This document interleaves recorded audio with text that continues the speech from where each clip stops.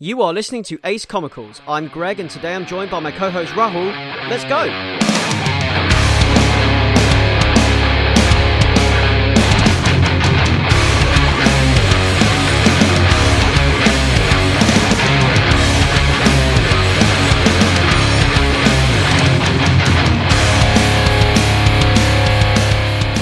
Hello, and welcome to Ace Comicals, episode number 50.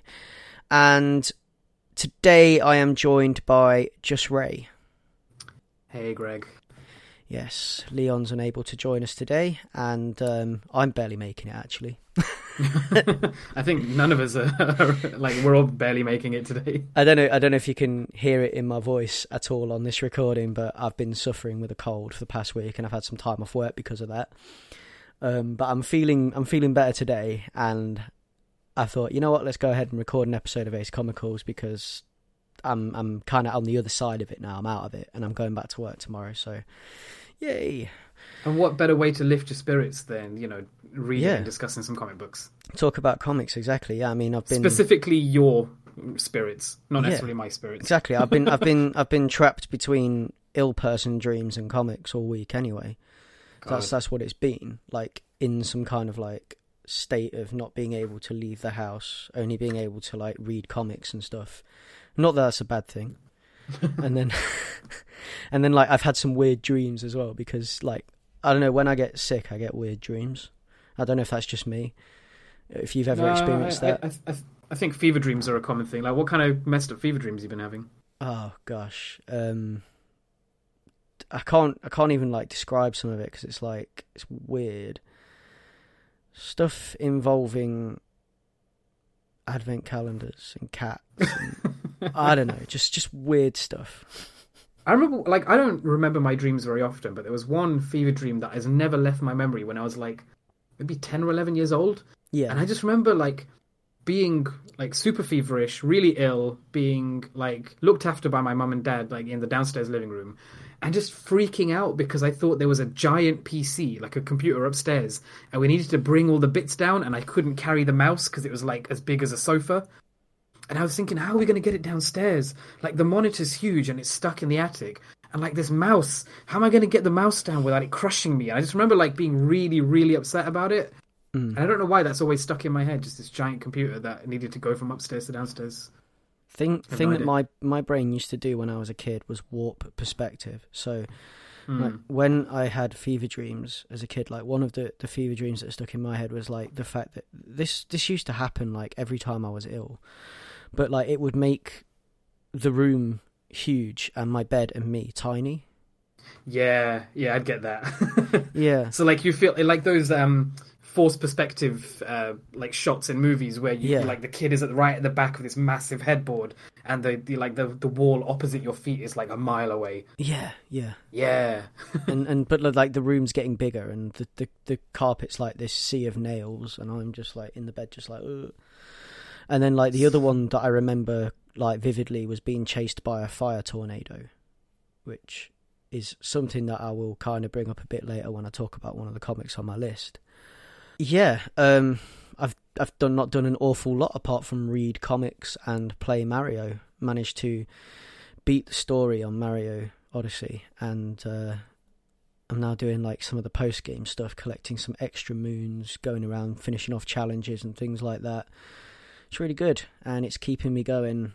And hopefully, it's going to last until Smash comes out, which will be next Friday or the Friday after this episode releases.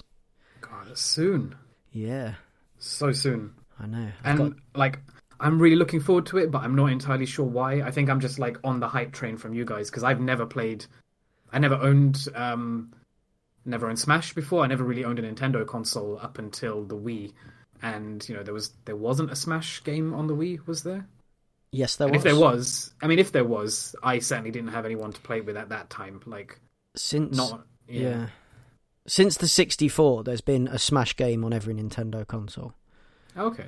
So we had, bar handhelds, because we had Smash on the 3DS, and I think that's the first handheld Smash they did. But there's been Smash on the 64, which was the original one, Then there was Smash on the Cube, which was Melee, which is the one that everyone loves. And that's the one that's highest rated. Yeah. The one that's got the best mechanics as far as people are concerned, because it's the one the fighting game community adore. Then there's Smash Bros. Brawl, which was on the Wii. And then there was Smash on the Wii U. And now we're getting Smash Ultimate on the Switch. The Smash on the Wii U was the one that had like a kind of partner in the one on the 3DS. Yeah. And that one like was the first one that used the amiibos as well. Oh yeah, I like the idea that you can like set up your amiibos with like rudimentary AI and then make them fight each other. Yeah, like your specific statue would have its own like personality, quote unquote, right? Yeah, you can train them up, and I trained mine off each other. So like they get to like level 50 is like max level for an amiibo. Right. And that was the max level mine were at, like level 50. And like I used to put them in 99 stock matches against each other. I just watch. Yeah. just let them fight it out. It's awful. They used to like I trained one, and then like that one trained the rest. So they were like, so, who was the top one? Who was your first amiibo? I think it might have been Link. Link could make a good general. Or yeah, like a good, and then Link trained the rest, and now they're all completely unstoppable beasts. It's like Gladiator. Yeah. Because I just like the idea of AI training AI. So like they learned off each other, and yeah, it's machine learning. Then I've got like second and third generation AIs imprinted on these amiibos, which is weird. But it's just some kind of like weird experiment that I was doing at the time when amiibos came out, just to see. Just imagine you in like a smoking jacket and like a glass of whiskey, and like the lights off, but the fireplace is roaring in the corner, and you're just watching like on your massive screen all your little amiibos play it out on screen. Yeah, I mean that was basically it, wasn't it? That's what you were doing. Yeah, pretty much. I always had this one thing that I wanted to do with the amiibos as well, which maybe I'll get the chance to one day. But it was to invite people round, and you know how like you see in films sometimes they have these like underground fight clubs. Mm-hmm. Where you like two people fight and people place bets on the fight. Well, I wanted to do that with amiibos. Like I'd set up a card, put Smash on, and have people place bets in candy on amiibos. If anyone could pull that off, it would be you, Greg. Yeah, that's what I wanted to do, or like some kind of amiibo drinking game or something. I don't know. Well, is that going to be the same thing on the Switch? Do you think, or do you know? I don't know. I don't know. I don't know how the amiibos are going to work on the Switch. All I know is there is going to be amiibos because they've made amiibos of the new characters. So, all I know is that everybody I know that is into games has bought a Switch, or who didn't already have a Switch has bought a Switch to play Smash. Yeah. So it'll be nice to have like an FGC community thing, because like, the last time we tried that was with Dragon Ball FighterZ, and like we played for a little while, but because it was, I don't know, like getting on PC and then getting your stick out to play on PC and like organizing people to play on PC can be a bit tough. Whereas I think Switch, like even if we're not playing directly, I think there's like ghosts you can play against, and like the AI that you can build up on your amiibo, like you can have your own personal thing, right? Which you can battle against other your mates with. Yeah. And if there's, like you said, if there's matches and like videos that, or like gameplay videos that get recorded, I think it would be easier for us to watch each other's matches and stuff online on the Switch. We just pick it up, play for 10 minutes, and put it back down. Exactly. So I'm hoping something comes of this. I do. The reason I'm into it. I'm hype for the fact that all my buddies are going to be playing Smash, and you're going to be playing Smash, and Leon's going to be playing Smash, and I'm going to be playing Smash, and we can all play Smash together. Like I was in the comic book store yesterday when I went to pick my books up, because obviously that was like the first time I'd left the house in like and gone further than the shop for milk. So like we was like talking to Matt in the comic book store, and I picked my books up, and he's like, oh yeah, he's going to get Smash as well. And like I was like, oh, I need to give you my friend code. So I'm going to have like, I'm hoping it's going to be like the Xbox Live days, fingers crossed, because I could do with some of that. If Ninty sorts out their the online voice chat component of all of this, because that was the. Yeah. I was never online for the Xbox Live days because I was still a PC gamer around that time, or a PlayStation gamer. But I gather like the thing that Xbox made really easy was just jumping into a chat room where you can have your mic on and talk to people. Switch or Nintendo are making that really difficult. Like you have to connect your phone to the thing and then connect your headphone to your phone and then have your phone app open at the same time that your game is open or something. It's like it sounds really convoluted, and I think they've only done it so far with Splatoon. I think that's how they implemented it, and it's just a rigmarole. So it does. It just sounds horrible. Yeah, I think we're gonna have to set up. Yeah, horrible. I think we're gonna have to set up like a Discord and have Discord Smash exclusive channel that's just on all the time that we can jump into when we're playing. Have Discord running on your phone, and then chuck your just play through Discord. Do it that way. Yeah, that works. So yeah. Smash hype, and we'll probably talk about that on the next episode we do, which there's going to be a few things to talk about on that, actually, because A, there'll be some more Christmas specials, B, there will be Smash Bros, and C, Spider-Verse will be out by then, won't it? It will indeed. It'll be out on Friday the 14th of December, I believe, for both UK and the US. Yeah. And we should hopefully be recording shortly after that. So specifically because we want to record after we've watched Spider-Man. So. Best thing about watching Venom was that. Was that thing at the end of it? Yeah. 100%. I think it was worth sitting through that movie. I mean, I think I talked about it on the cast before. It had its moments. I didn't hate it. I was glad that I went with Marvin, a mutual friend of all of us, who is a really fun person to go to the cinema with sometimes because he has no qualms about shouting at the screen. And yeah, we had a good time at the end, but sitting through all of that was worth it just for the Spider-Verse trailer. Oh, so he's allowed to break the rules then?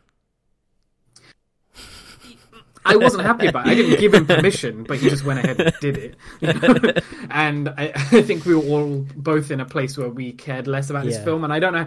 I'm conflicted about this because even if it's a film that I don't care about, I feel like I should be quiet for it anyway. Yeah. But there were other people in the cinema not giving a shit. So we sort of just jumped on board. Back to your fascist cinema state. Like, in the way fascist states work, there are always favourites, aren't there? There are always people that are allowed to, there's always like one above the others kind of thing. It's that kind of fascism where as long as I'm in power, I don't mind because I can break the rules for whoever I want. And, you can bring other people into your palace and they can live within the palace walls and, do the stuff that the other people aren't allowed to do. Exactly. Like eat popcorn loudly and shout at the screen. I think I would still ban like individually wrapped sweets though, because that's just irritating. You think I don't still ban those, yeah. Yeah, because that's just taking it too far. Or like you'd have like I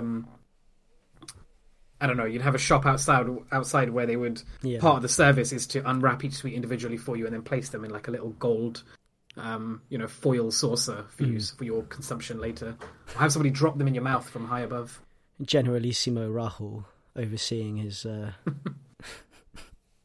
Yeah, like at sports events where they have t-shirt cannons. Yeah. So what I want is at the bottom of the screen, like all shrouded in black, so they're not, obscuring the screen or anything, and they're not distracting. But like, if you open your mouth, they'll notice and they'll just like shoot a Malteser into your mouth, like just from the distance. Like they'll be perfectly trained to, to judge the weight and flying capacity and aerodynamics of all these different sweets. So. You could press a little button on your thing and then fire a Malteser on your mouth, or you could press another button and it'd be a Werther's Original. You'd have to be careful because, like, the amount, like the choking hazard there as well. Like you've got to judge it correctly. That's not my problem. No, I mean if people want to choke on the projectiles that they allow into their own mouths, then that's their problem, not mine. I don't know. These are just, it's all blueprint right now. Yeah, this is Generalissimo Rahul is a thing now. Like I'm fine with that. You are a dictator. You are a military. You have established a military dictatorship in Cinematopia. I was going to say, if you're going to call me a dictator, finish the word. All right, Don't stop halfway. Don't call me a dick. Just imagining you with your aviator sunglasses and your red beret. Right. Your little I've never in my life worn either of those things. But your military cinema uniform, overseeing your soldiers as they confiscate Werther's Originals from old people as they're walking into the film. 100%. Yeah. At Super Soaker point, you know, like, because let's face it, you know, we don't need real guns. Super Soakers will do. No one likes getting wet. No, I think I'd train them to use like Bart Simpson slingshots. Yeah. You know, silent, nothing mechanical, just Yeah. you know, quiet. Yeah. So, I mean, what have you been up to in the last 2 weeks? I don't know. I've been quite busy with. If anything, I've been up to a lot. I've been busy with work, which has been a constant thing since I started this new job. As for like non-comic-y stuff, what have I done? Been to a few gigs, many of which I went with Leon, which I think he'll want to talk about when he's back. And what have I seen? I saw Widows in the cinema. I've been playing a game called Crosscode, which is really good, which is like, it's a top-down RPG, but with action RPG elements. So it's not, all the battles are like real-time, so it's like kind of hack and slashy, but it harkens back to the old like Chrono Trigger days, and there's loads of references to old, you know, 16-bit games and stuff, and that's really cool. I'm quite surprised that I've passed the 10-hour threshold for that game, because normally my cutoff is between 5 to 10 hours. Like, even if I'm really enjoying something, if something else distracts me quickly, then I'll jump on that. But I've kind of been persisting with this one, so I want to try and actually finish it. And yeah, that's about it. I've got my pre-order, I've got my preload sorted for Smash. I've got my GameCube controller that I had from a while back, and I've got a GameCube to Switch adapter on its way, which should be here tomorrow, hopefully. So you can preload Smash. What? Yeah, I just did the preload from the eStore. If I put my download code in, will it let me preload it? Yeah, absolutely. Do that. Do it now. Oh, man. Because and also I think you'll get like double the gold coin points or something if you do it now. Oh, and okay. Yeah, it should be ready to play at midnight on Friday. Nice. Midnight on Friday or Thursday midnight? Maybe midnight Thursday night to Friday. Because it comes out out on the Friday, doesn't it? Yeah, I already have my work schedule this week. I know what time I'm finishing on Friday, and it's like the best shift ever. It's my favourite shift, 8 a.m. till 4 p.m. So we're going to be sprinting home like in the trailer for Smash, all just like hands out, grabbing each other. Yeah, should be good.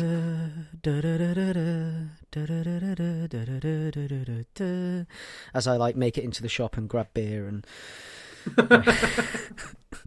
Just like Sonic the Hedgehog, just like whizzing around as like a Greg-shaped streak, just like going around, like leaving an after image around. But like Smash character trailer, so when we make it through the front door, Greg enters the battle, Rahul into the fray, you know. I love that trailer. I like the bit where like, I don't know enough of the characters because I was never a Nintendo fanboy growing up, but like a dude tries to jump in like an F-Zero car and then gets like blasted with light as he's diving into it. I want to be that guy, like diving into my car and then just being boom. Yes. So, you know, this isn't the Smash cast. We are here to talk about comics. Move on, then. Yes. So, this week, like I said, in between being ill and having weird dreams and, like, being in the house, I've been reading a lot of comics. I've done a lot of catching up. I've got through my stack and I've been managed to get all my comics kind of organised a bit, as in bagged and boarded in a box instead of just in various piles around my loft. And I've read some really cool stuff this week. One of the things that I wanted to mention briefly was the fact that I picked up last week an omnibus edition of the Silver Surfer run by the Allreds and Dan Slott. Now, like anybody that listens to this cast knows that I love the work of Mike and Laura Allred, and their art style is really cool. It's like fun, poppy, it's punchy, it's like really like graphic pop art style that's just really cool with really bright colours. And this is just like awesome cosmic fun that you can just enjoy and just let it wash over you. And I've talked about this actual Silver Surfer creative team before anyway, and how great these comics were. And like, again, I just love the innocence of this thing. Like, its innocence in places and how it just makes me feel like a kid again, opening a comic for the first time. And like, you know, all the silly offhand jokes that are in there and everything else, and just everything about it that's just bombastic and huge and expansive and grand. It's just this great pure space fantasy, and everything's exciting and different, and it's just great. It just makes me feel like a kid again opening a comic for the first time. Like when I read this, it's like everything that I loved about like stuff like that when I was a kid, about being able to open it and just like be like, wow, you know, and it being quite wholesome as well. It's just something that I just love about it, and it's great to escape into, and it's a really nice omnibus edition. It's this really nice hardback with this great wraparound cover by Mike and Laura Allred, and it's just absolutely gorgeous. And I'll run through a full list of credits because this is like, we're talking like a few years worth of comics here. This is an omnibus, so if I pick up this big heavy book and open it, I can give you a list of credits.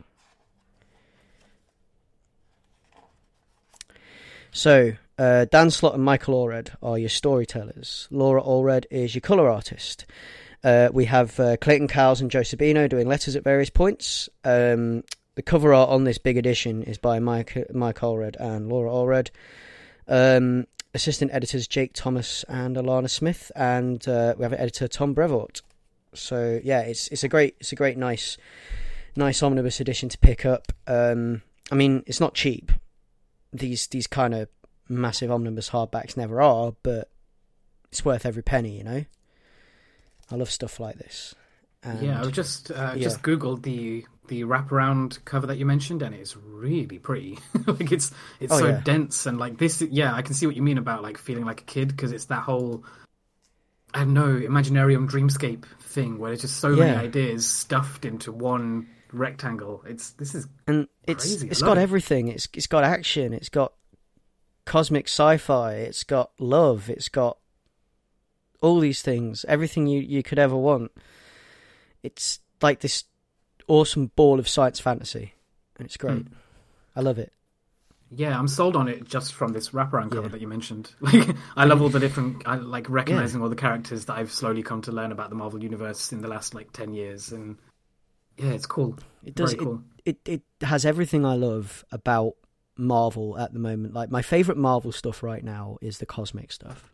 Like, I love I mean, like, don't get me wrong, like, there's others. I mean, I just love comics, don't I? But like, everything about like the Marvel cosmic stuff is just awesome. Like the fact that they give physical form to things like Eternity, and have Eternity as a character that stands there and talks to you, kind of thing, and that kind of stuff I love. Like, yeah, it's not for everyone, but for me, it's great. Because it's out there and you can just melt into it and not have to think about anything else, and it's good for that. Well, before you move on, just to say there's an amazingly high resolution version of this wraparound image on previewsworld.com. Yeah. So if anyone wants to look it up, like I'm just clicking in and out of it while you've been talking. It's really cool. There's a black and white version of it on Instagram somewhere as well. Ooh, okay. A pre-colored inked version of it. Sweet. That I saw earlier a few months ago on Instagram, and it is something else. I think it was on Mike Allred's Instagram, but it is something else. It's beautiful. So yeah, that was the Silver Surfer omnibus, Anywhere and Everywhere. Hang on. And one of the other things I read this week is I read my first holiday special, because it's coming up to that time of year now. It's getting towards Christmas, and they're going to start printing these. I'm going to talk more about this on another episode when we get closer to Christmas, probably on the next episode we do. But I talked about the 80-page DC Nuclear Winter Special. Just the title alone tickles my funny bone. It's so, like, post-apocalyptic Christmas spirit.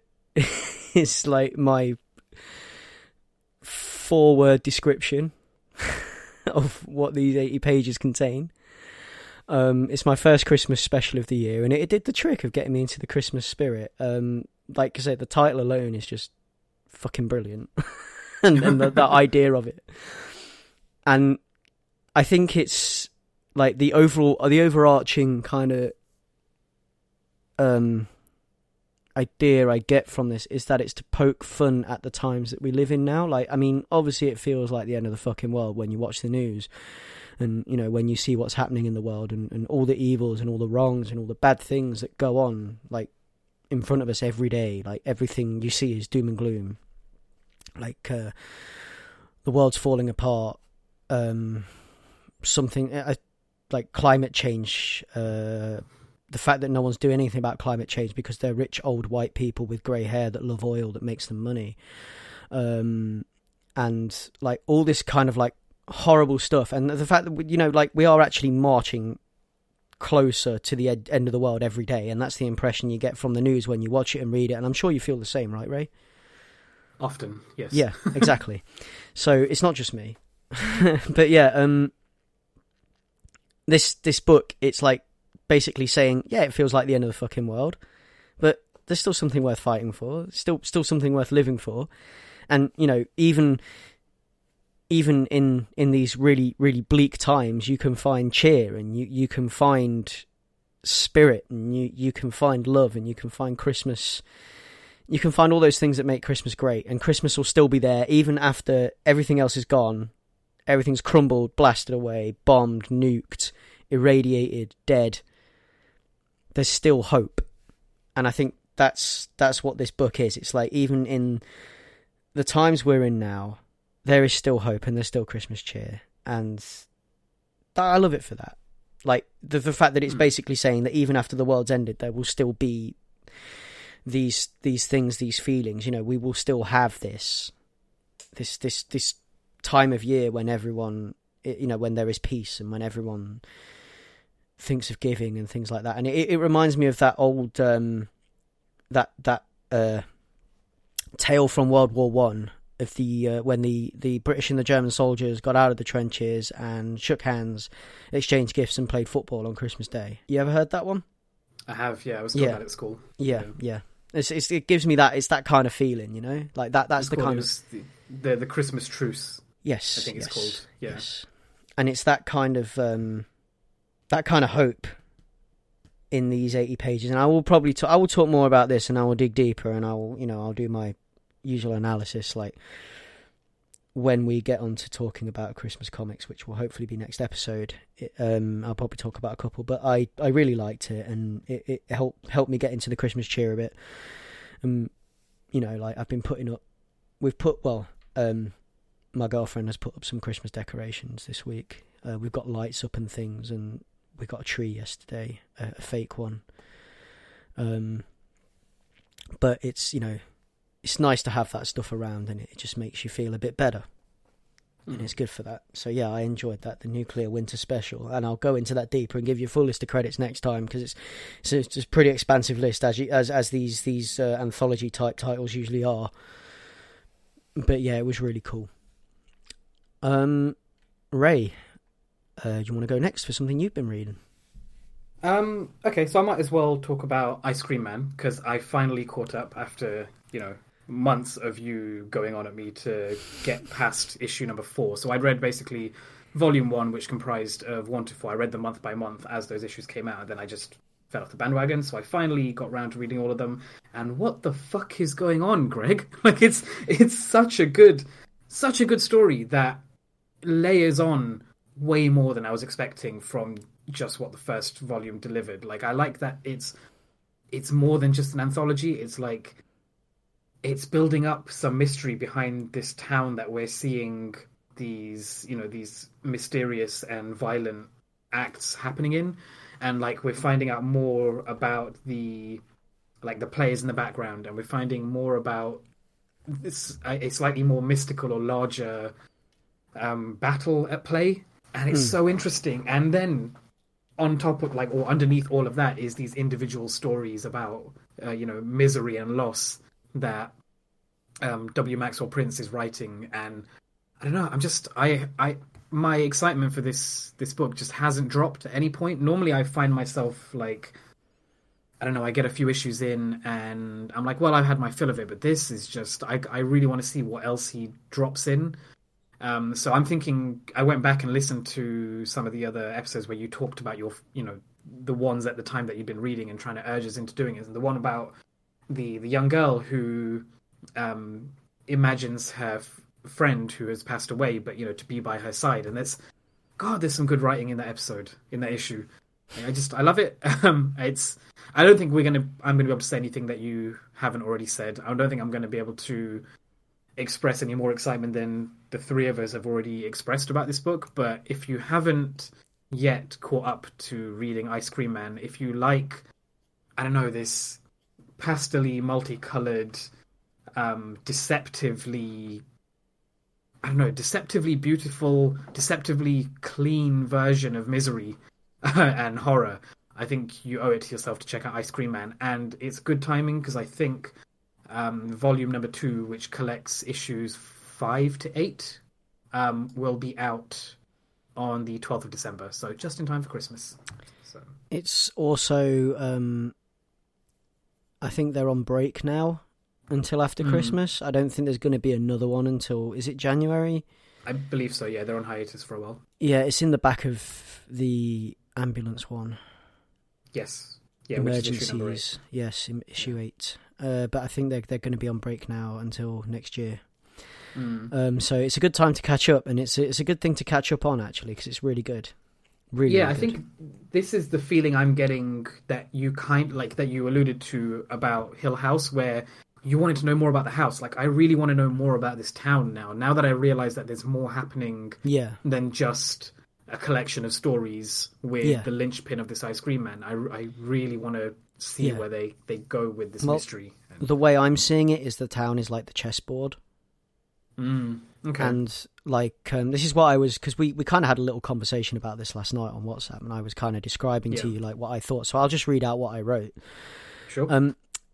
The Ice Cream Man is spreading misery and pain, and he's a metaphor for kind of like toxic thoughts. He is mental illness in different forms, and I don't think he's causing the tragic and horrific events himself. Like, he's making them happen in so much as he's providing a nudge or a push to someone who already has something dark inside them, and he's just bringing it to the surface and forcing it out. He seems kind of locked in some eternal struggle with someone who kind of represents the good, which I think represents the good in people, and I believe might have the ability to bring the good out in people, but we don't ever see that because the focus of the story is the Ice Cream Man. But I think we might be able to get a similar book with this guy making people do good things and making good things happen. I don't know.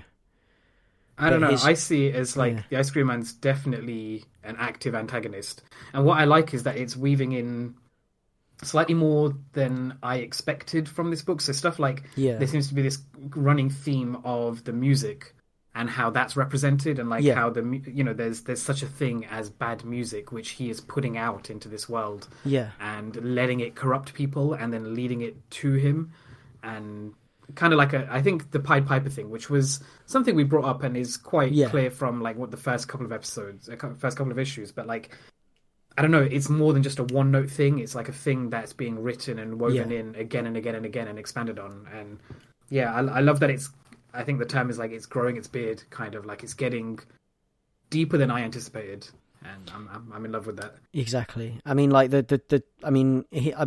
what I was trying to say about that, he is an active antagonist, but I think all he's doing is waking things up that were already there. Like that's the impression I get. Like he's just bringing that out in people, like providing the nudge, providing the music.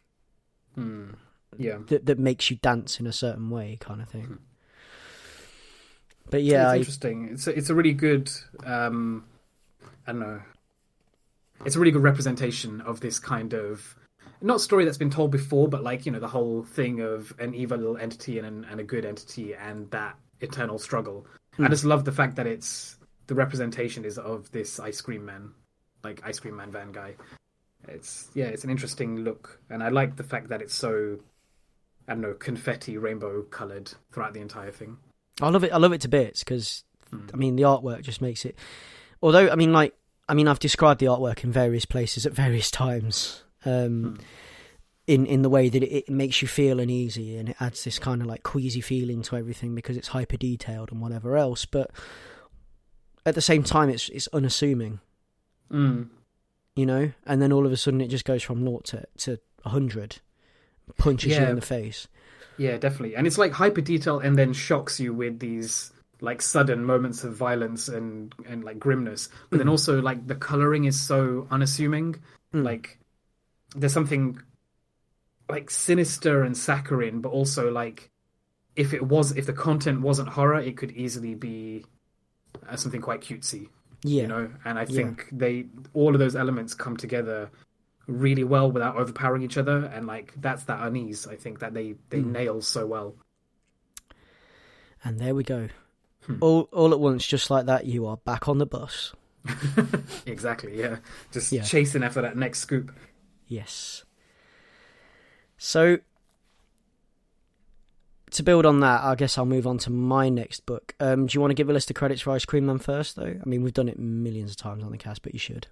Yeah, I can do. I mentioned writing by W. Maxwell Prince, but also the art is by Martin Morazzo, colours by Chris O'Halloran, and lettering by Good Old Neon, and it's an Image published comic. Yes. Next one is an Image published comic. One of the new number ones that I checked out this week. And this is called Middle West. Now, the way that I will describe this is going to paraphrase the writer of the book, Scotty Young, and it's the ordinary, the mundane, but with magic just beneath, just lurking underneath. What I'm also going to do is I'm going to read out the synopsis. So, I mean, I think we've read this out on the previous episode during the pull list section, but the lands between the coasts are vast, slow to change and full of hidden magics. Mistakes have been made, and in this new ongoing series, an unwitting adventurer searches for answers to quell a coming storm that knows his name.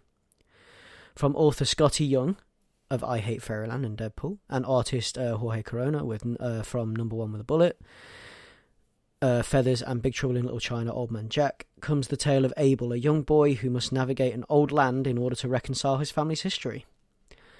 And it's this kind of like kid on an adventure tale. I mean, again, I'm like pretty much just echoing what Scotty Young has already called it in his little piece of writing at the end of the comic, but it's really, really good. It's a beautiful first issue. The art is gorgeous and the colours are vibrant. It's bold. It's abstract. The cartoonish illustrations are perfect for this kind of story, and I just love the way the bold lines and the exaggerated expressions and shapes just get messages and feelings across with the characters, and the way that this whole thing is put together, where, I mean, everything looks completely normal. It just feels like a normal place, but at the same time, it's like just left of normal. Like, you can tell there's a little bit of magic there. There's a little bit of something going on, because it's not completely as our world is. And the art style helps with that, helps to push that. Also, like, the amount of personality in the character designs here is something truly beautiful. Like, you can imagine these kids and characters in real life after seeing their cartoon versions on the page. It's like you can bring them to life like that. It's great. And just from that comes some fantastic moments that give you a real true sense of what this book is actually about, and the way that you feel for this kid, the main character, Abel, and, you know, like, his relationship with his dad and the lasting effect that his relationship with his dad, that his dad will have on him, and the way that's represented and the way that's put forward in the writing and everything else, and in the artwork as well. Like the I'll say physical representation of that, like the mark his father's toxic anger and abusive behavior will leave on him. And that I guess is kind of like the axis of the whole book, is his relationship with his father and the way that makes him feel and the way his dad treats him, and the reason his dad is so angry and the reason his dad's anger is being taken out on the child, and like how this will affect Abel, I guess, going forward, and when, you know, throughout his adventures through the rest of this comic. And it's the world design and the character designs are just perfect for this type of story. It's like a fantasy adventure tale, and it does that really well. And it really the thing it communicates really well for me is the way the magic is represented, as in, you know, like it's like people aren't aware of it, but at the same time they are. So when things happen, it doesn't surprise them, if that makes sense. Like it's not it's like you wouldn't think that magic would have such an everyday place in this world, but when you're reading the comic, it's like things just seem natural that shouldn't. Like the fact that there's a talking fox and no one bats an eye at this talking... Well, so far I think the fox has only spoken to Abel, but no one really bats an eye at this talking fox. Like, I'm sure people must be able to hear this fox, but no one really, other than Abel, but no one really cares. It's just a talking fox, you know. It's just something that happens in this world. And it's like, it's not overly magical, it's not overly bombastic or overly fantasy, but it's, you know, it's just a talking fox, a fox that can talk, and it's something that's just considered normal. And like, this is like represented really well in the animatedness of the world around, and the colours and everything else that they use here in this book, and the way that they design this world to... I mean, there's like these tanks of pink liquid on everything that seem to be some type of fuel. I don't know what this pink liquid is, but it's on like the side of everyone's house, like this like water cooler of pink liquid. And I don't know, like, that's interesting to me, because I know that that's a design feature that's been put in when they've designed this world. I want to know what that pink liquid is, and I want to know why it's like that, and things like, you know, this kind of like, that's their fuel kind of thing. That's how they do it. Like, but there also seems to be electricity still and things like that, and it's just I want to know more about this world, and like the colour and the focus on the environment in some of the panels, and the animatedness of the world around that is shown in the panels, and especially wind.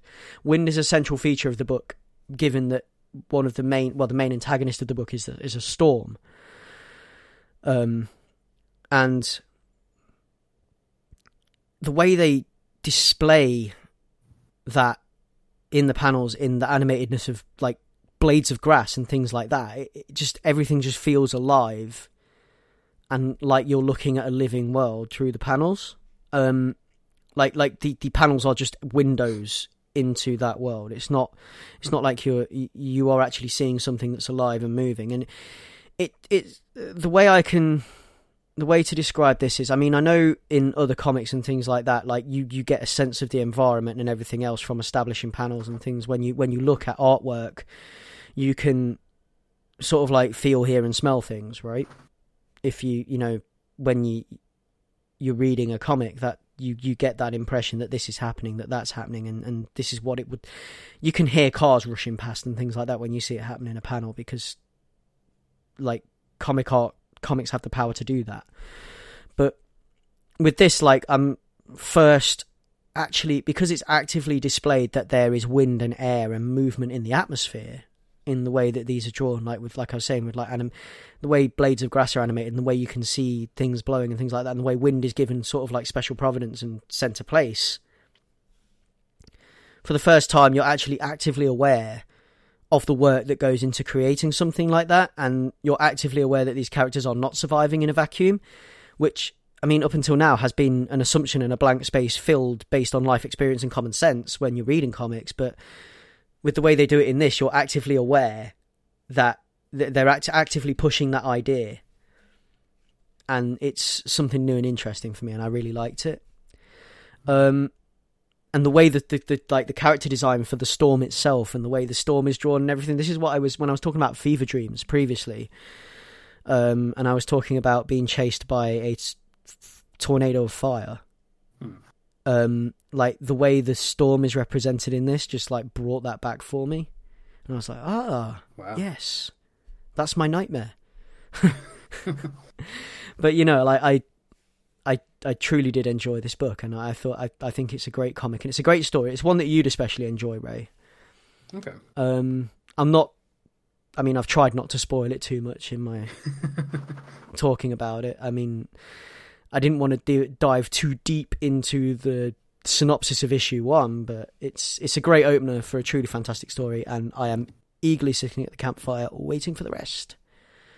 And that is Middle West, and your creative team on Middle West. We have Scotty Young for the story. The art is by Jorge Corona, who we know from Number 1 with a Bullet, which we've also enjoyed on the cast. Colours by Jean-Francois Beaulieu, lettering by Nate Pierkos of Blambot, and editor is Kent Wagenschutz, and it's production by Kerry Hall. We've also got some some variant covers. We got cover A by Mark Huddleston, which is a really pretty angular painted cover with the fox, Abel, and this menacing looking storm in the background reaching out for him. We also get to see Abel's house with this weird tank of pink liquid on the side of it, which I want to know what that's about. I mean, even the train going past in the background on the cover has got tanks of pink liquid attached. I wonder what this pink liquid is. Someone tell me what this pink liquid is. It's probably magic, but someone tell me what this pink liquid is, please. Patience, Greg. I know. It's exciting though. And yeah, it's just great. It's a great world they've constructed here, and it's a great story that's coming together. This sort of like adventure story with this kid Abel. I love it. I love the talking fox especially. Sassy talking fox. Yeah, Middle West. So yeah, we the other two variant covers that I got lost in the first cover. The other two variant covers, we've got a cover by Jorge Corona and a cover by Scotty Young as well, which I haven't seen those yet. But the cover A, which is the one I've got, is really cool. Ray, next one on your list. Yeah, so I wanted to talk about These Savage Shores. I read issues number 1 and 2, and this is by writer Ramvi, who I talked about in the last episode to do with Graffiti's Wall. Illustrator Sumit Kumar, colours by Vittorio Astone, letters by Aditya Bidikar, who also did the lettering for Graffiti's Wall, and published by Vault Comics. And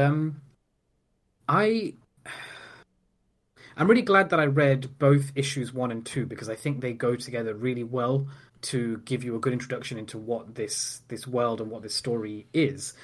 But I don't think I want to say too much. I think I want to read like the first arc or the first volume before I dive into too much about my thoughts. But like, let me just say overall, I really like what this is about. If not necessarily,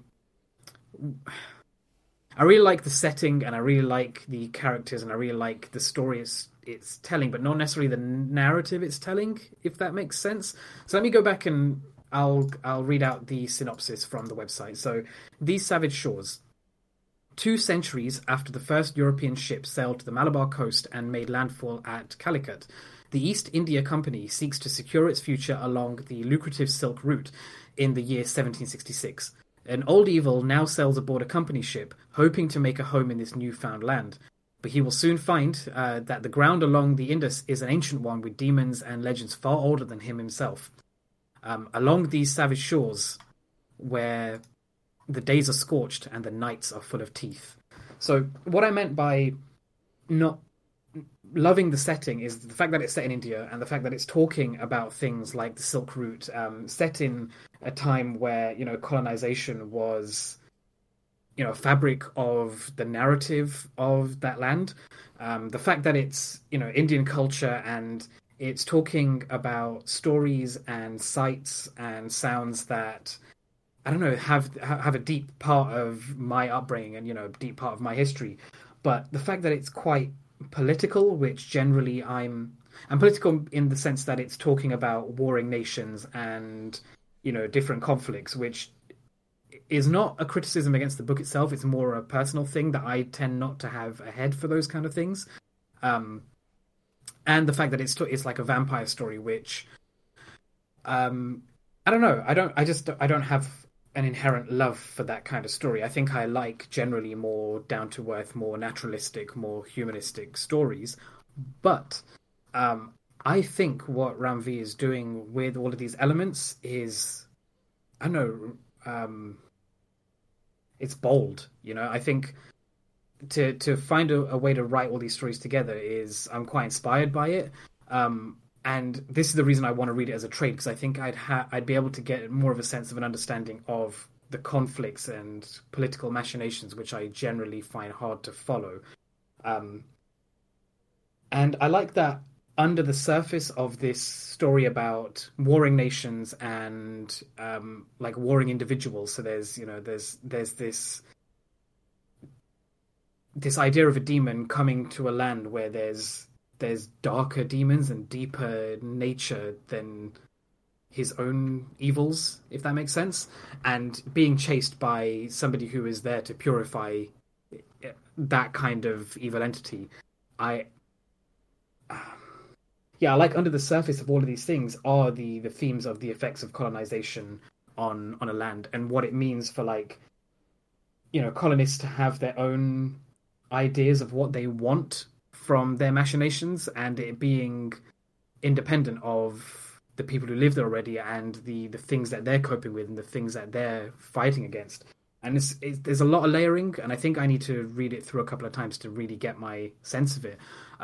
What I will say is the artwork by Sumit Kumar and Vittorio Astone is absolutely gorgeous. Like, I just love this. I don't know, it feels old. There's something about it that just feels like so deeply rooted in the time period, and I don't know, the contrast between the different types of peoples that are involved in this story. I love that it represents people as they are and not just what they represent. So you see, it feels like representative of India and not as cliched India, or not like, well, here now we have to portray a particular thing that you've come to expect from these type of people. I feel like it's all very natural and grounded and comes from a deep sense of, like, knowing the history and knowing what it feels and sounds and smells, and how all that is, which, I don't know, it really clicks something deep inside me that I really like. And, like, all the costuming and all the the hair and the faces and the skin tones, and it all just feels really nice and diverse, and I really admire that. And just then the colors are amazing, like these awash with strange nightscapes, like everything's suffused in this dark purple and blue, which, I don't know, brings a very different vibe to the evenings, the nighttime scenes, as it does to, like, the oppressive heat of the daytime scenes. I really like it. I think I'll talk more about it once I've had a chance to read, I'm assuming, what will be the end of the first arc, which will be like issue 5, I guess. But I'll definitely revisit this, and I think I'll have more thoughts on it at that point. So that's These Savage Shores. Yeah. You got a list of credit for us there? I did. I gave it at the top, but I can repeat it. So that's sorry. No, it's cool. There's any excuse to plug these people more than once. Writing by Ram V, illustrator Sumit Kumar, colors by Vittorio Astone, letters by Aditya Bidikar, and it's published by Vault Comics. I blanked at the start when you gave the names before. That's fine. But yeah, that sounds really cool. And that's like the second Ram V book that you've talked about. It is in a row, and 2 subsequent episodes, yeah. Basically, because, like, I picked up Graffiti's Wall just because I'd been following it. I noticed it at Thought Bubble, and I believe I'm sure he must have been talking about These Savage Shores there as well, but that wasn't the one that caught my eye. And then recently, I've had some communication with Vault Comics just because I donated some money and they gave me some comics in return.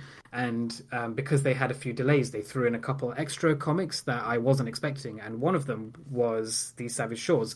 And I'll be honest, like I may not have picked it up on my own, so I'm really glad that they sent me this because I don't know. I think I'm generally drawn towards things that look quite cute, look quite.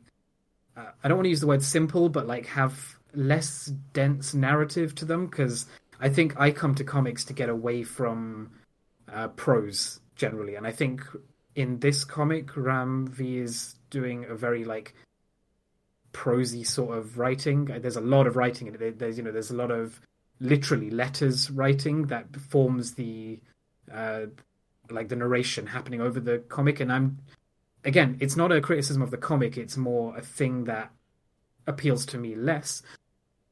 But I'm really glad that it was put in front of me and I had an excuse to read it. I'm really enjoying it, and even if I ignored all the words and if I ignored all the plotting, I love the artwork and I love the story that's being told frame to frame to frame. Like there are some sequences which are done in like quote unquote in silence without any wording over them, and there's some really smart, especially like in the first issue. There's a really cool sequence right off the bat where this vampire is being chased by a vampire hunter, and you see the 9-panel structure as it goes from top left to the right, and then as it hits like panel 6, your eye instinctively is drawn downwards, and then you start following it backwards. So like the character dives out of a window on the right hand panel into the left panel, falls into the bottom left corner, and then runs back off to the right. And there's just this kind of really like snaking panel layout. Yeah, definitely. But it's not done. Like the framing and the guttering still remains quite rigid, but it uses elements within each panel to draw your eye from one to the other. And then in this particular sequence, it's like an outside scene split up into 6 boxes because of the guttering. And so if the gutters weren't there, it would be, a big rectangle image. But the way that it's cut up gives you that sense of flow. And there's some really intelligent use of, I don't know, motion and framing and pacing, and it's quality. I really recommend it. Sorry, I was going to say you just instinctively follow it that way because it's the way that the panels are drawn, and I love it when comics do that, when they do something interesting like that with panel layouts and like with page design, and it's just a treat. Like, I mean, it's art. Like, that's the thing where sometimes you don't even realize that your eyes are moving, but that's the techniques that the artist is putting into it. Like the storyteller is saying the story needs to go this way, and then the artist portrays it in that way. It's good merging. And like, there's another comic we've read fairly recently that it reminds me of that, and I want to use that as the pin to get you to read these books. What was the other one that was set on a boat, and it had like a mutiny? And Shanghai Red. Yes. There's parts of it that feel like Shanghai Red, because some of it is set on a boat anyway, because it's about this vampire like on this boat traveling to this new land. But I think if you like Shanghai Red, you would dig the same sort of vibe and same sort of art style in These Savage Shores. I do want to give it a go after you've talked about it, because I have a soft spot for Creatures of the Night. I think out of the three of us, I think on the face of it, this would appeal to you the most. I think of all the things I've mentioned lately, I really want you to read These Savage Shores. I will give it a go. Cool. 100%. It does sound like my thing. It really is. But yeah, it's it just sounds really cool, and like, you've got me on page layouts now, and like I'm just thinking of like some of the really cool page layouts I've seen like this year, and like some of the great examples I've seen, and it's like people really upping their game and really really like going with this like, intuitive layouts that instinctively draw your eye in ways that you wouldn't normally have thought about reading a comic, and in ways that you wouldn't normally see a page laid out in a comic.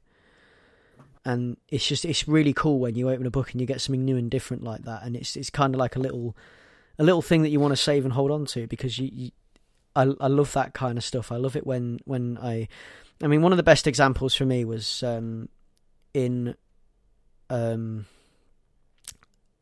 Multiversity. the Pax Americana part, which is kind of like the Watchmen riff, which I've talked about. I think I've talked about it before on here. But that, especially, like, some of the page layouts and some of the panel layouts and the way they work the panels in that book is just mind-blowing. And yeah, I love it when I see stuff like that, when I see examples of like interesting, cool panel layouts and page layouts and things, like the thought that must have gone into that design, and for it to, the fact that it just works so well, and that your eye is instinctively drawn that way, and that they've tapped into that somehow and managed to get that to you on a page, like that's craft right there. Yeah, I think it's the same part of just art in general that I admire about, like, I think I've talked about this about certain video games where I'm not a sandbox gamer. I don't really like being made to make my own fun. The reason I play a game, the reason I watch a film, the reason I read comics is to be entertained, for like the artist and the creator to give me the thing. Don't make me do the heavy lifting. Don't make me do the hard work. I don't necessarily agree with this in comics entirely, because like the metaphor with gaming is like, I can't really play sandbox games where I'm supposed to make my own fun. I want you to create a scenario that I have to play through, and then I want to go through that design. I want to play through your design. I want to play through your world. I want to play through your mechanics and see what you were trying to communicate through all of that. I really like being led on this journey. The thing about like panel layouts and, you know, the thought that goes into understanding the psychology of reading, and like being able to anticipate where somebody's eye is, being able to draw their eye to a particular thing, being able to draw what they understand as a satisfying sequence to follow. Because I think that's the thing that I love about those kind of games where you follow a sequence and you play through a sequence. It's that satisfying beats. I think that's the thing that connects with comics in this way. Like, I like seeing the energy and effort and creativity and like just, you know, just effort that's gone into constructing it and trying to appeal to somebody else. Like, you're trying to make somebody else feel the thing that you as a creator have in your head. And that's not to say that there's not a place for things where you do have to do some of the heavy lifting on your own, where you have to construct a scene where, you know, the creator might deliberately leave you a little bit confused or unsatisfied so that you have to take some of the mental energy on yourself and piece it together. Like, so I think recently Mr. Miracle does that occasionally, where you're left feeling, even though it's quite a rigid framing structure, even though the gutters are quite straight and like follow the 9-panel structure, there are times when you're left feeling just out of place. But that's done with consideration, because, you know, you like, they're trying to make you feel uncomfortable, they're trying to make you feel lost, and so that you have to put in the extra mental energy to work it out. And yeah, I don't know, I just like seeing creators put energy into their work to lead me down a place. Yeah, I just don't like thinking for myself as well. I want to have it all fed to me. It's cool. I like it. So yeah, I should move on to my final one, I think. So my last one is another new number one called American Carnage, which is on Vertigo Comics. List of credits for this one at the top. We have Brian Hill, the story, Leandro Fernandez, artist, Dean White, colorist, Pat Brosseau, lettering, Ben Oliver for the cover. We've got a variant cover by Rafael Albuquerque and Rico Renzi, and Maggie Howell is assistant editor, and Andy Core is the editor.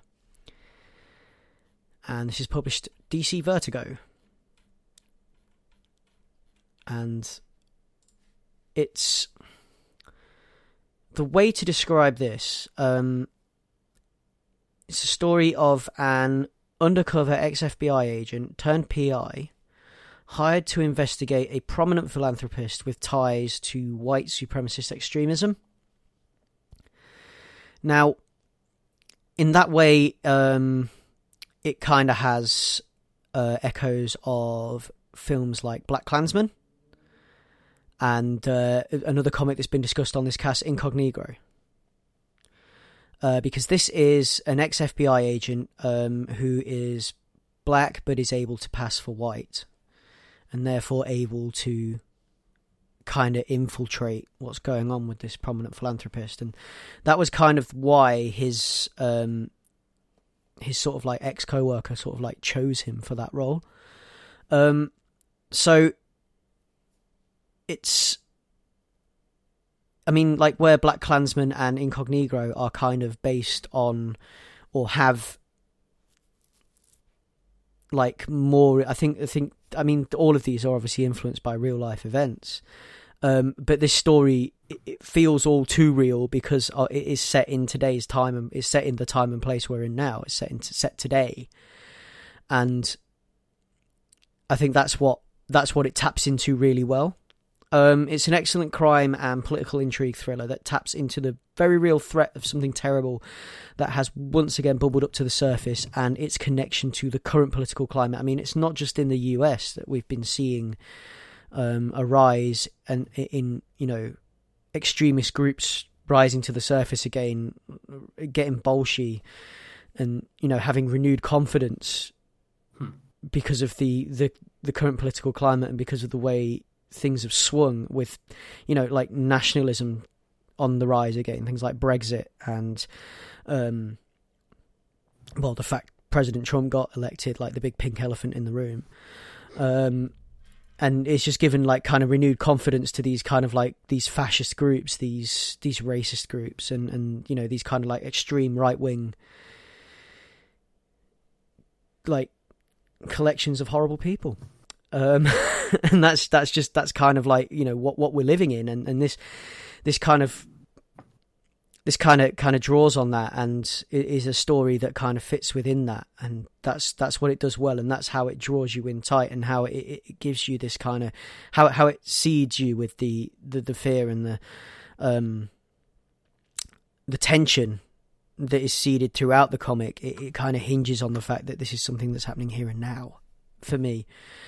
So yeah, it's a great thriller, and the writing is excellent, and the tension on each page is incredible. It is communicated perfectly, not only through words, but also through the body language for the characters in each panel and the facial expressions. And these characters are alive, and they wear their feelings on the surface. And this is Leandro Fernandez. So this is the guy that did The Old Guard with Greg Rucka. Oh yeah. Yeah, and he did an excellent job on that, and he's doing it again. Another excellent comic that we're seeing here, and his artwork is really bringing it to life, and it's his use of perspective in this book, and in some of the panels, the application of a slight universal warp. So with perspective, in perspective terms, this warp I'm talking about is almost like seeing things from a lowered fisheye, but like not just a shallow fisheye, not like a full like bulbous fisheye lens kind of effect, but just kind of like a shallow fisheye around things, just to slightly warp it, just to slightly give it this kind of like dark twist, and this kind of like to kind of close you in and kind of give it this kind of claustrophobia a little bit in places where you would need to where the tension is increased in specific parts of the book. And the way that the way that this warp is applied to his characters, like the slight lean towards cartoon features, but it's still rooted in stark reality. It's not over exaggerated. So that slight cartoon warp gives everything a kind of like nightmare edge, I guess. Which works well for this. Like the way that he's displaying that in this book is just like for the story that's being told and the tension and everything else, that just works really well. And it really draws you in tight and closes the focus onto the distilled tense atmosphere that is being constructed by the words and by the story that is coming up in this. And it's just, that is just what sells this book and what makes it work so well. I love this kind of story as well. This like the what Vertigo are doing at the moment, which is this Vertigo Renaissance that's happening, where these titles that have been published on the label, things like Border Town and stuff like that, it's kind of like bringing these issues into the forefront in a way that is digestible, and a way that, you know, kind of like, this is what's happening, you know, like this is kind of the kind of stuff that we're dealing with right here in reality right now. And I quite like that it's bringing it to a way that's bringing it up in a way that's digestible by people that maybe wouldn't normally I don't know, not normally seek it out. Yeah, those kind of stories. Yeah. It's like bringing it up in a way that's digestible, and bringing it up in a way that's universal, that people can look at and people can take away from. And like, as on that note, I kind of want to rescind some of my negative comments I made about Border Town before, when we've talked about Border Town, because as blunt and as uncomfortable and as angry as it is, I think upon reading the subsequent 3 issues from the first one that we discussed, that kind of is its charm. And that's what it does well, because it appeals to the youth of today in that blunt, angry and uncomfortable way. So I was going to say, to both of our credits, when we did talk about Border Town, I think that is what we expressed. Like, I think I said it wasn't. Yeah. It was presenting a story that, like, I have no problem with being told, and it sounds like this comic is similar in that way. Like, it's more power to you for having, like, because all stories, you know, so many stories have been allegorical, despite what people may want to try and say. You know, stories should be political, comics should be political, whatever. I think it was more that the tone wasn't for me, and I think you said the same thing. Like, I don't know, just the tone didn't gel with you, but that doesn't mean that you don't think the story should be told. It's just it wasn't for us, really. But then 3 in, the tone is gelling with me. That's cool. I'm glad that you stuck with it. It's kind of it's like it's shown. It's like, what, you know, I'm blunt and I'm uncomfortable and I'm angry, and this is what I am, and this is what it is to be in the world. Blunt, uncomfortable, and angry is what we have to be in order to fight this. And in a way, it's kind of right. You know, this is kind of how it is. And American Carnage is it could be it's really, really good at showing this in a more, I guess it deals with the same things that, I mean, Border Town deals with things at a level that, you know, as we've discussed, that would it would appeal to like teenagers, young people that are, you know, full of anger and energy, you know, and this appeals. This is a little bit more grown up. But it's still really good, and it's still really good at telling, at showing the current climate we're living in, and being a story set within that, and telling this tale, and highlighting the issue of race. I quite enjoyed it. I thought it was good, and I mean, it's something that I'm going to stick with, and I'm going to read the rest of, because I think it's a really good thriller, really good crime political intrigue story that I'm quite into. So I'm quite getting on with it, and the reveal at the end of the first issue was really cool as well. Okay. As in, like, that's the hook that's going to get me to want to know more, as this guy gets deeper and deeper and deeper in with what he's in, you know, like kind of digs below the surface of this squeaky clean philanthropist who, I mean, everyone knows there's something iffy about him. Like, they know there's something off about him in this story. But the Bureau won't pursue it, so the FBI agent has gone to the PI to kind of get something done about it.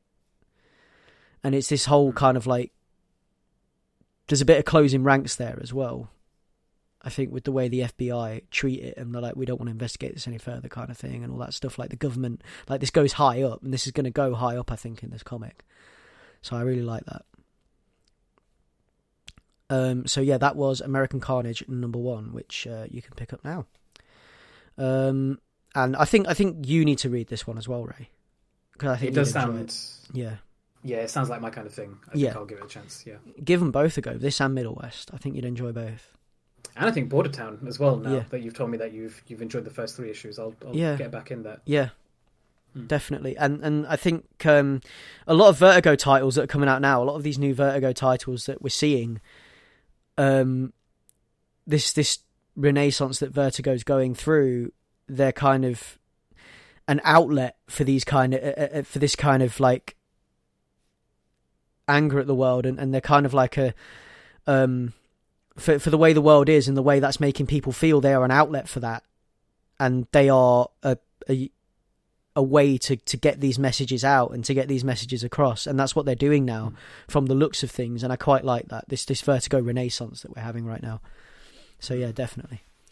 But Ray, I guess we're at the end of your list now. Yeah, so the last comic that I read this week, is called 24 Panels. It's something I spoke about on a previous pull list. It's the anthology comic which was made to support the PTSD needs of the survivors of the Grenfell fire, which happened in June 2017, killed 72 people in a 24-story tower block in West London. It's a really powerful book. It's an anthology done by, I believe it's 12 established creators of comic books, and then 12 contributions from other artists. And I think there's a focus on them being from the UK, but it's not clear, who's a who's. Also, the way that the book is arranged, the credits for each individual comic aren't necessarily attached to the story you're currently reading. And like, I don't know what to really say about it beyond it's very touching. Like it's deeply touching about how it's taking the story of this tragedy, and every story that is written, like obviously a lot of them are very sad. Some of them are quite funny. All of them are deeply moving, and it's how you can take a story that revolves around something so deeply tragic, and every single one of these finds a way to hinge on the positive, to hinge on the idea of community and unity, helping your neighbor, helping lift each other up through crises.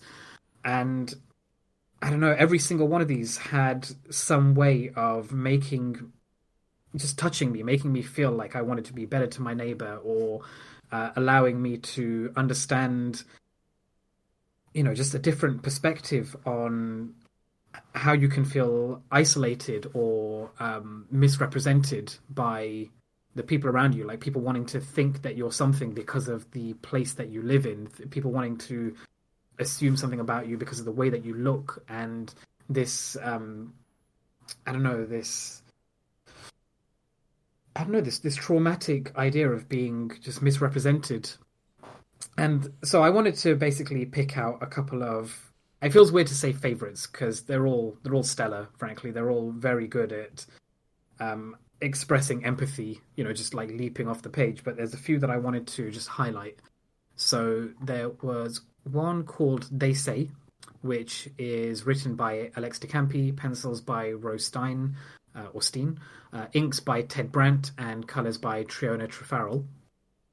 And it's talking about, how we talked about panel construction and how, it takes so much energy and effort and creativity to guide your eye across a page. I think the thing about this comic is it's called 24 Panels, and I believe to represent the 24 stories of the Grenfell Tower block. But the point is to constrain the stories to have a maximum of 24 panels. And I think when you're constrained in the work that you can put out, it really brings out some really interesting creative ideas. So They Say is one of these where it starts off as a portrait page on this young girl and her cat eagerly awaiting her mum to come back home from the shops. And I believe, like, it's written as though this young girl, who must only be like 5 or 6 in the story, but is written from an adult's mindset, about how she's saying that these people think that our home is a bad place. They say that the streets are lined with burned out cars and that all the people here are criminals and drug addicts. And then what it does is it turns the page over into landscape mode, and you can see like the face of this community block where there's like 4 or 5 houses stacked on top of each other as flats, and we see an expression of what she hears other people saying about all the people who live in this housing block with her, and all the nasty things they say and all the poor assumptions they make about the people who live there because of the way they look and because of the way they dress or the way they perceive them as behaving. And then it goes on to show the inside of this same block and the true lives that are happening inside these individual rooms. And it was just really touching. It was a really interesting, creative way to, I mean, not somewhat bluntly make this idea of how your assumptions aren't the same as the reality. But it's, I don't know, there's just, because of the way that comics, like you say, have this power to bring you into this environment. And it's just, I really like that one. I thought it was very touching. Another one called Dream Job by Liz Lunny, which is basically a choose your own adventure book, choose your own adventure strip, which is the exact opposite of the thing I was talking about earlier. So it's very gamified in that it's drawn like I said, a choose your own adventure where you start off on this this one panel and it's introducing you to this new job that you've joined into, and then you have to answer questions back and forth. And I think it's just a I don't know, a happy story about being satisfied with where you are currently. And I don't want to spoil where it goes. There's one called A Little Hope by Dilraj Mann, which is a beautifully sketched black and white a silent comic about a woman who is lying on the sand at the on a shore, on a beach. I don't know how to describe this. Like, in pain, lost, isolated, on her own, struggling to get up and work her way through this thorny forest. Like, picking herself off the beach, walking through this forest where everything is causing her pain, falling off a cliff and then landing on these stones, and again trying so hard to force herself up, use her own energy to lift herself off the ground. And then she's really struggling, she can't quite make it, and then a bird comes, picks her up, very gently from the back of her t-shirt, lifts her, lands her back on her feet, and then she has the energy to walk on forward. And it's called A Little Hope, and how sometimes all it can take is somebody giving you a little lift to get you through your day. And I thought that for something that was expressed without words, I thought that came beautifully off the page. There's one called People Like Us. So one called People Like Us, which is the stories by Joanne Stera, art by Lin Yoshi, and letters by Comicraft. And again, constrained by the amount of panels that she had access to writing the story, but also a really interesting use of like two colors that are graded between each other. And it's a story about a Jewish woman who is telling a story about when she was younger, having to write an online course on the Holocaust, and she was partnered with a woman, or a young woman from Austria whose grandfather had been an SS officer. And like the instinctual reactions and anger and somewhat levels of arrogance, and I don't know if arrogance is fair, but like the things that you feel based on the people that you're partnered with, and being forced to engage with somebody who you assume to be an enemy, and the things you project on them because of their history, and having to come to terms and learn about each other, and learn that this woman from Austria, who she had an innate desire to fight against, is in the comic in giant letters, surrounded by lights, not an actual Nazi, and having to come to terms with her upbringing and the things that she had to deal with, knowing about her history, and like doing this project together and learning more about each other. I don't know. I thought that was beautifully told, and was taking something that can be quite deeply traumatic and drawing it in quite a sweet and cute way. I thought was really nice. And it's packed full of this. There's so many. Every single story has, or every single I don't know, 1-page story or 2-page story or whatever, whether they use the full 24 panel limit or whether they use just 4, and use the comic concept of guttering and using that to show isolation and fear and hurt and anger and pain. It's just there's so much in this that is just stuffed full of, I don't know, pathos and catharsis, and I really think it's worth a read. It's for a good cause. I think the money goes to charity and to helping those who are affected by the Grenfell fire. And it's also a stunning collection of art at the same time. So I would recommend 24 Panels. Yeah, it is one that I need to read it. Yeah, I've been wanting to read it since I first heard it being talked about, and I saw because Alan Moore worked on it as well, didn't he? I think in particular you would love the Alan Moore story because it's written like poetry. The art style is something that doesn't necessarily gel with me. It's got this very like 70s political artwork to it. I don't know how to describe it. I don't think I'm qualified to explain what type of art it is. But the thing that his poem is expressing and the way it represents the villains in this kind of story, where the reasons that these kind of tragedies occur could have been prevented by people in power, and how it shows how the good that you do and the evil that you do will be inked on the world.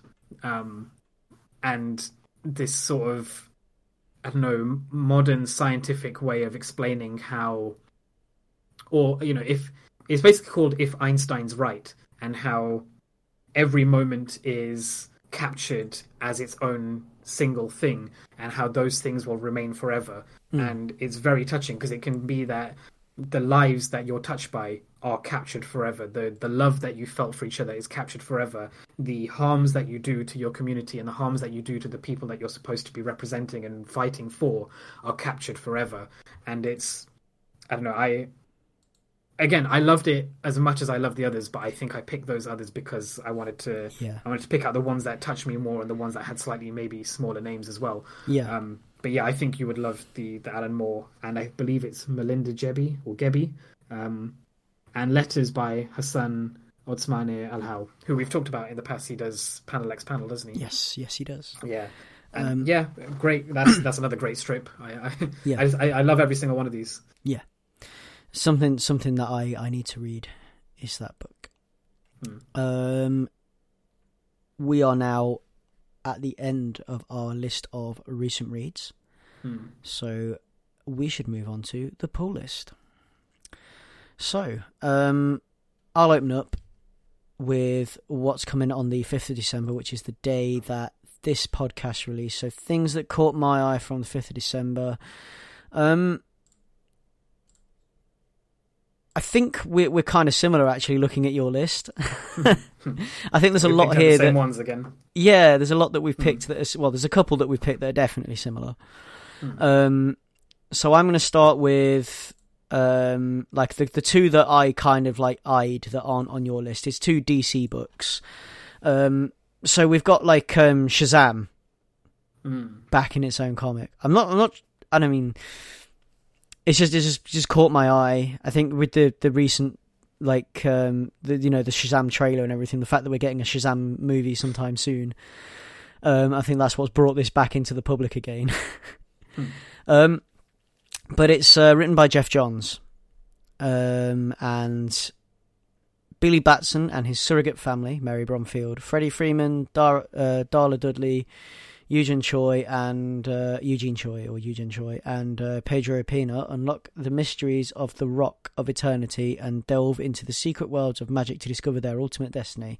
Is the synopsis. I mean, I've not read an awful lot of Shazam before. The brushes I've had with Shazam have been through a lens of other DC characters and through other DC comics.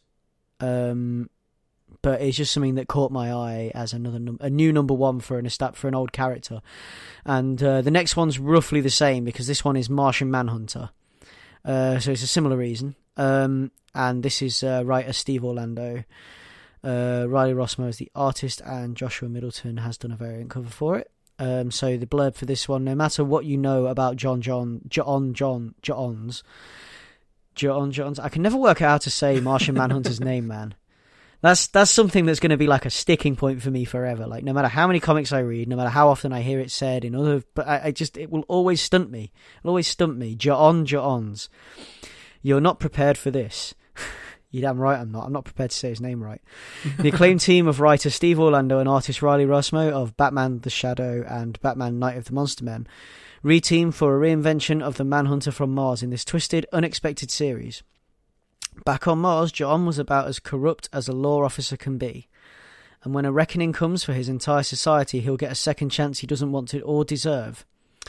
One shocking murder and an unexpected fragment of the Mars he lost will change his life and the course of Earth forever. So, I'm guessing this is kind of like sci-fi noir detective.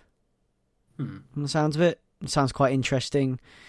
May have to give that a look, because I did enjoy Batman the Shadow. I thought that was quite cool. And I'll let you take over, because the next three are ones that are on your list, so you can talk about them. Okay, cool. So the first one was Die #1. This is a new comic by Kieran Gillen, who I think we've established that we're fans of, from like The Wicked and Divine and stuff like that. Yeah. So written by Kieran Gillen, Stephanie Hans as the artist, Clayton Cowles as letterer. So it's the blurb is, in 1991, 6 teenagers sat down to play a role-playing game. They disappeared without explanation. There were no clues. They had vanished. They were found 2 years later in a forest over 50 miles away. When asked where they'd been, they could only respond, "I can't say." No one ever found out where they had gone or who could have taken them. Everyone was just glad that they had escaped. The year is now 2018. The teenagers are now adults. They're about to discover no one escapes. And as ever, I was drawn in by the cover, which has like a white-haired woman in a black outfit, sort of splayed out. I don't know, like she's been shot in the chest, because there's like these rivulets of like red streaks coming out from her, but it's overlaid by a sequence of triangles, which I think are a flattened out D20 dice or die, which makes sense because like it's playing on the word die as death and the objects you use for playing role-playing games. I really liked that. I thought that was quite cool. So that's Die #1 coming out on the 5th. And I can vouch for the fact that when you sit down to play a role-playing game, you do lose time. And it is hard to tell people what you've been doing for the past however long you've been doing it. Yeah, it's great. It works on so many levels. And it is a flattened out D20, because when I divide it into triangles, yes, it is. There's 20 of them, right? Yeah. I think there are, Okay, so the next one is Killmonger #1, obviously a Marvel book. Brian Hill is the writer. Juan Ferreira? Oh, there's a reason you made me say this one out loud. Juan Ferreira. I'll spell it out. Ferreyra as the artist and cover artist. Larry Straman and also Jason Pearson as artists on this. I have no idea what the actual story is. All I know is that it's covering Eric Killmonger, so I'd be interested to see what they write about that. I'm assuming it's going to be a prequel in some ways to the Black Panther movie. It is. And then last one I had for the 5th was Self/Made #1. And that's by writer Matt Groom, Eduardo Ferrigato as the artist, and Marcello Costa as colorist. Cool. Yeah, that Killmonger one, it is going to be like his childhood and stuff. Okay, cool. Yeah. So... Oh, also, I forgot a last one. There's one that I had no idea they were making. This is Giant Days, where women glow and men plunder, #1. So it's by favorite of mine, John Allison. I love the regular run of the Giant Days comic, but this is the #1 focusing on Ed Gemmell, who now has a girlfriend and is going to meet her family in Australia. I was going to say, as soon as I don't even need to know anything about Giant Days. As soon as you said the title, I knew that was going to be about Australia. Because I know what that's from. Yeah, what's that song called? I think it's playing in my head, but I could not tell you what it's from. Like we can all hear it in our head, but Yeah. I've never known what it was called because I've never actually gone out of my way to listen to it. It's one of those songs that everybody knows but doesn't actually own. I think The Land Down Under or something. Yeah, something like that. Yeah. But yeah, that was my last one for the 5th. Yeah. So moving on to the following week, which is the 12th. We've got a couple that caught my eye in. I forgot to mention for the 5th, actually, start of the Marvel Defenders stuff, so that's coming back. So we've got Namor, the Hulk, the Silver Surfer.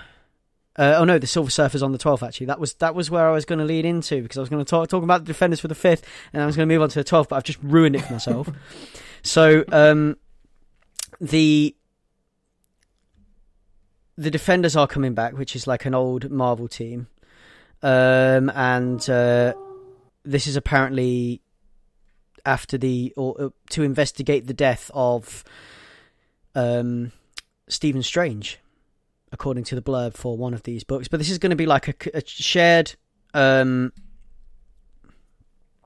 of like story across these characters. Each one's going to have their own book, and then obviously it's all going to come together at some point. And we've got Namor, Silver Surfer, and the Hulk. And I think Namor and the Hulk are both out on the 5th of December, and the Silver Surfer one comes on the 12th. Now, other things actually on the 12th that I was going to mention. We've got Outer Darkness #2, which we've talked about previously on this cast. Outer Darkness is really good. We've got the Hellboy Winter Special coming out on the 12th, which is, I mean, obviously we've read Hellboy Winter Specials before. They're really cool. Really nice Christmas tales and stuff like that. So I'm looking forward to that. That's going to be nice. Another one on the 12th is Snap Flash Hustle #1, which I don't know if was this something that you would picked up on your list, Ray? No. Okay, so Snap Flash Hustle. This is one that just caught my eye. Haley Morey, a downtrodden alternative model, happens upon a secret society of elite models in NYC that are using their platforms to sell narcotics. Seeing a possible escape from a lifetime of crushing debt, Haley becomes involved and works her way up the ranks, making new alliances and enemies alike while getting a taste of power she never knew she craved. In this new stylish crime thriller from writer Pat Shand of Breathless and artist Emily Pearson of The Wilds, nothing is as it seems. So that caught my eye. It's one on Black Mask. So that's something to look out for. Also on the 12th, we've got Mega Ghost #1, which is on Albatross Funny Books. And I'll just read the blurb for this. Can life get any weirder for junior occultist Martin Magus? Living in the haunted city of Dunwich Heights is strange enough for a kid investigating the unknown. But when he comes into possession of a bewitching ring, he discovers that he now has the power to summon Mega Ghost, a giant supernatural robot sworn to defend the world against the creepy things that go smash in the night. So can you guess why I picked that one up? Yes, I can guess why you picked that one up, Greg. And the last one on December 12th for me is the Archie Christmas Spectacular, because I've been like going in for these like seasonal specials. I wanted to mention actually that also on the 5th, another one that I forgot to mention for the 5th that I'd picked up especially and forgot to talk about was the Merry X-Men Holiday Special. Which is going to be 25 tales, one for each day in December, about the X-Men. It's gonna be trash. It's gonna be great. 25 holiday tales of merry mutants, one for each day of December, one through December 25th. What does Magneto do for Hanukkah? What's Rogue and Gambit's first married Christmas like? Is Jubilee truly the master of navigating malls during the holidays? These questions and more are answered as all of your favourite X-Men and more creators than you can shake a jingle bell at come together for a holiday celebration to last all month long. And according to this, it's 40 pages, which that's got to be a damn lie.